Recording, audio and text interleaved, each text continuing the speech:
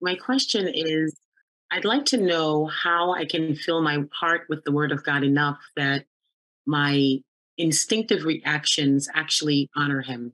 This question was prompted because I was just giving a report to someone in the hospital, and out of nowhere, I just said a curse word, and I was like kind of taken aback because if I thought about saying it, I could have controlled it, but it just instinctively came out, and I just was like, how is that still so much in my heart? Like, I want more of the word of God so that my actions can actually honor him and not be instinctively still so carnal and still so not, not in line with what he says his children should be. So that's one of my main questions. And also in light with that, I think that it's connected with the other thought is in being around people, I feel like there's a fear of being a child of God and speaking in love the truth that seems to how do I break out of that? And I think part of that is having more of the word in me. So how do I fill myself up with the word of God where I actually in my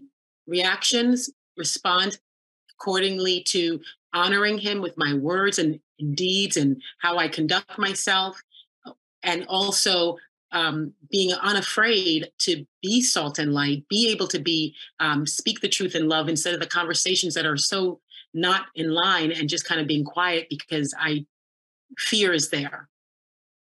Well, that just before Racine goes into this question, because it's quite a big one. But I think what you're really talking about, which is which is a challenge that faces everyone, is how to remove corrupt communication.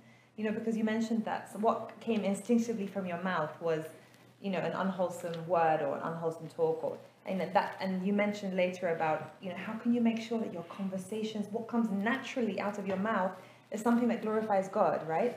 And thank you for that question, because that is a very practical day-to-day question that, if we want to honor Jesus in our lives, well, people see us, they hear us every day.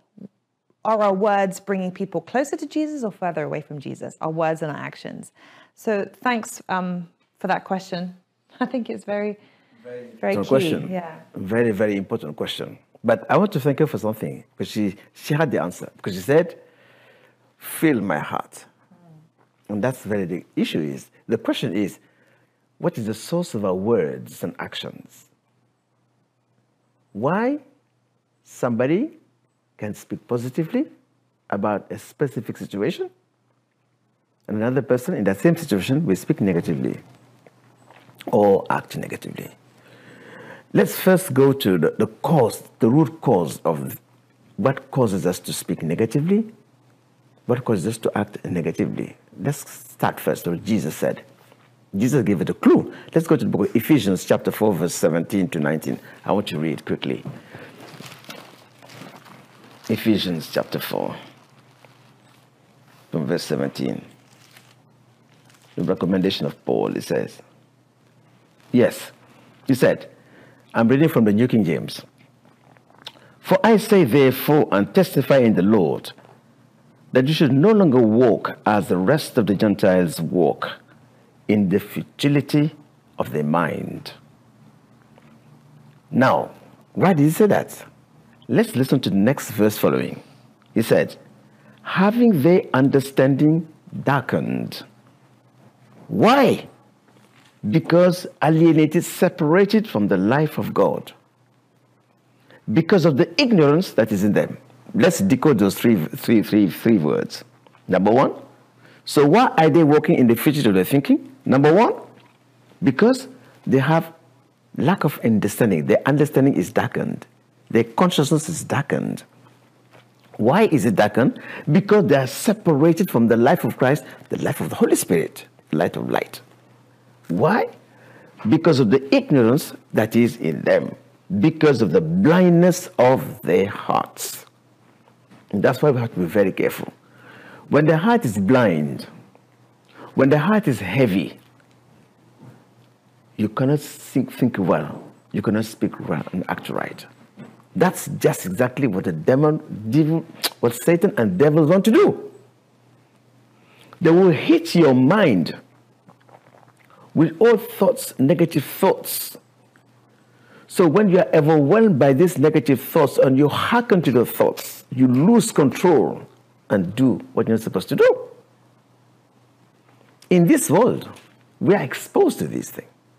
You are exposed to thoughts and things that violate your conscience every day. But you don't run away from them. You have to overcome them. And that's the promise of the Bible, that one.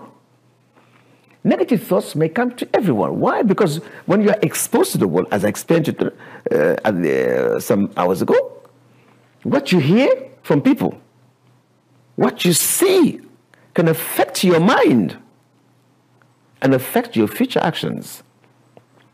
If you see something bad, negative, as you have experienced, immediately that will influence your thoughts. So now, if you act on that thought, if you allow that thought to be too big to dominate you, definitely you may act negatively. If somebody insults you, for example, you heard a word, you know what you hear, insult, to provoke you. That will affect your thought, affect your emotion. So if care is not taken, you can respond back to it. And that's the worst. And that's what the devil wants. He wants to provoke you to lose control and act out of character and commit the sin. That's provocation. They provoked Jesus every day with such bad words. This is Beelzebub. But Jesus kept his calm. So now the question is, how can I have the control the Holy Spirit is talking about? So when you face negative situation and you don't allow them to take over your mind and to cause you to speak back. And this happened to many homes today. Many homes, many families are affected because of words.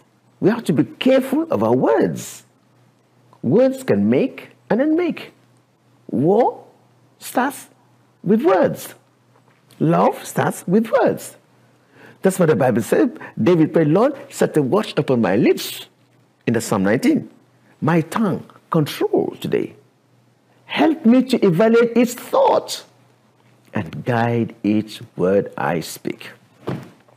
Now, what is the cause of negative thoughts or negative actions? Now we go back to what Jesus said in Matthew chapter 12, verse 34. The Lord gives clearly a clue. Matthew chapter 12. Go back to Matthew chapter 12 from verse 34. Let's listen to the Lord what he says. Yes. Jesus said to them, brood of vipers, how can you being evil speak good things? For out of the abundance of the heart, the mouth speaks. The last sentence. Out of the abundance of our hearts, our mouth speaks. The heart. If somebody has a tendency to speak negatively, it's because his heart is pointed to that way. If somebody speaks positively with the faith, it's because his heart is that way. Where your treasure, where your focus is, there is your heart. That's why you have to be very careful. You can be here physically, but your body can travel to east, south, east. 1 second, by your thoughts.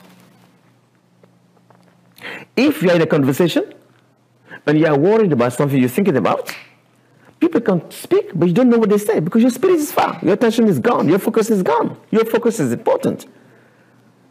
Jesus is saying it to us that one's input determines your output. What comes into your heart, what comes out of it. I continue reading, verse 35. Listen to what Jesus said. A good man, out of the good treasure of his heart, brings forth good things. And the evil man, out of the evil treasure, brings forth evil things. That's why we say, you are what is in your heart. You have to be very, very careful of our heart. Our heart is the warehouse of our words. Our heart is the source of all things. When Jesus, I told you, God looks at the heart of man. Our actions, God does not judge your actions. God judges the motivation of your actions. When Jesus looked at a situation to give right judgment, he will not look what the person has done. He will look to see the motivation behind it. What propelled the person to do this? And he gave us a clue in Matthew chapter 5, verse 28 to 29. Let me go back. Matthew chapter 5. Where is it? Thank you. Yes. Verse 28.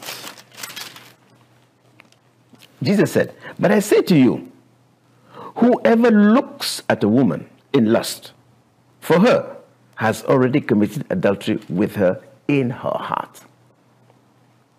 Jesus never judges our action on the outside, but the heart, the heart, the heart. You may see somebody doing something that seems bad on the outside, but God is looking at the motivation behind it, whether he brings judgment on the person or not. When you see somebody who is drinking alcohol, he's a drunkard, he's misbehaving. When Jesus looked at the person, the act of taking it or misbehaving is bad. But Jesus sees that person as a victim because there's an addiction. If a spirit is causing the person to do, that person needs help, needs deliverance to get himself back, because his discretion is overwhelmed. He loses control. He needs to be delivered. He needs to be helped. The question is, what is the state of your heart?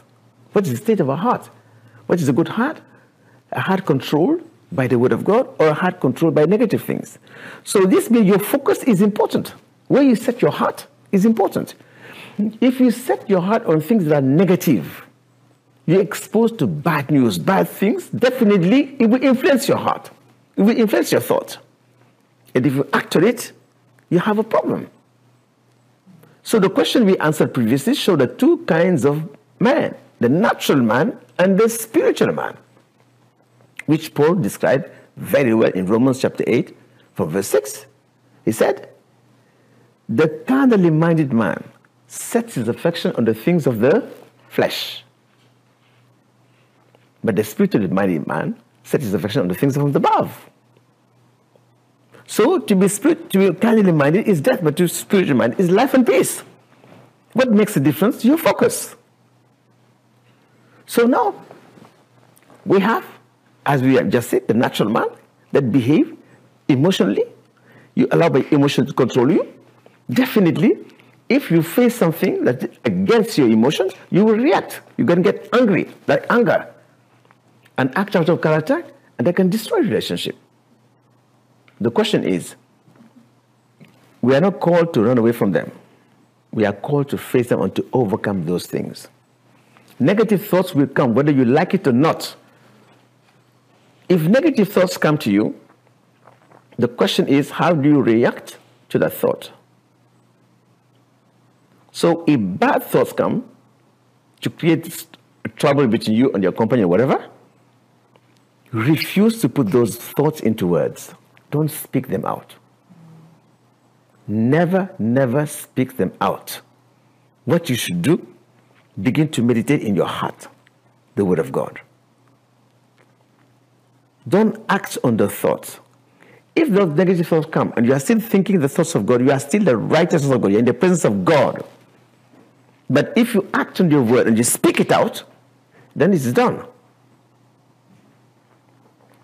Negative thoughts may come and persist to stay in your mind, your heart, but if you resist them, if you refuse to voice them out, they will die unborn. Your mind will be renewed with the word of God. So the only way to overcome them is to renew your mind with the word of God. The spiritually minded person, his mind is renewed. He thinks the things that are pure. Philippians chapter 4 verse 8 says, whatever things are pure, whatever things are lovely, think about such thing. Mean, set your mind, your heart towards the things that are pure. That's the word of God. What can purify you from negative thoughts is to meditate the word of God. Jesus said in John 15 verse 3, you are already pure because of the word I have spoken to you. Now, there is a battle between negative and positive as long as we live on this earth.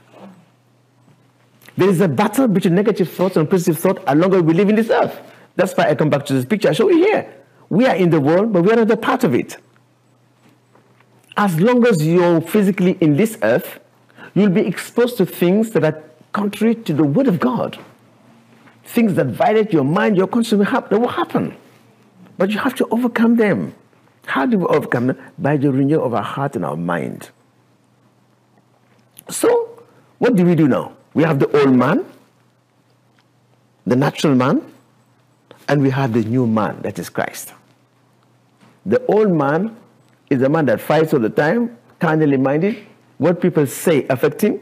He spends his time lamenting because his life is centered on how he is doing himself. What others do to him, he's comparing himself with others all the time. But the spiritually minded man, he does not measure himself by himself. His strength comes from the Lord. Whatever you say to him, he will examine it in the light of God's word. Because his strength comes from the Holy Spirit, not from man. Now, the natural man, we all know, he works controlled by his natural thoughts. But the spiritually minded person is different.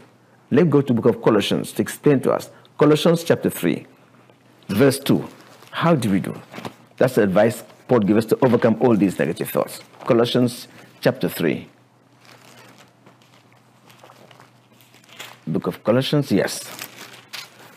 I said, set your mind on the things above, not on the things on the earth. That is the key. Set your mind, set your heart on the things that are from above, eternal things. And that's in the word of God. What is pure, what is lovely, the commandment of Jesus. Read the word of God, meditate the word of God, apply the word of God. When you are meditating the word of God, it does something in your life. When you are meditating the word of God and read the Bible, you are training yourself to speak right. Because Jesus said, out of the abundance of the heart, the mouth will speak. When the word of God dominates your heart and dominates your mind, it will influence your action, locations, and behaviors. When you are in a negative situation or you have a fight at home, please go to the Bible, go to the prayer room. Don't answer back. Take the word of God, meditate on God's promises, that will renew your mind. God's word will refresh your mind to think what is right in the sight of God. And then God's Spirit will give you the strength to be self-controlled, not to react negatively. You will react positively. This is what the Bible called the offensive and defensive weapons of righteousness, the word of God. So Paul said, Colossians said, put on the new man. Who is the new man? Then we go to verse 8. He says, sorry, I'll come back to my, yes, okay. But now, you yourself, you are to put off these: anger, wrath, malice, blasphemy, filthy language out of your mouth. Do not lie to one another, since you have put off the old man with his deeds, and have put on the new man, verse 10, who is renewed in knowledge according to the image of him who created us. God's word reflects his character. So our words reflect Christ's character in us. The word you speak determines whom you are. The word you speak reflects your belief, what is in your heart. And as we learned from the prophet, what Joshua said, in the Old Covenant said, that with your word you constantly paint a public picture of your inner self. Meaning with the word you are reflecting who is inside of you, what kind of heart you possess. But we will face that. But what happened?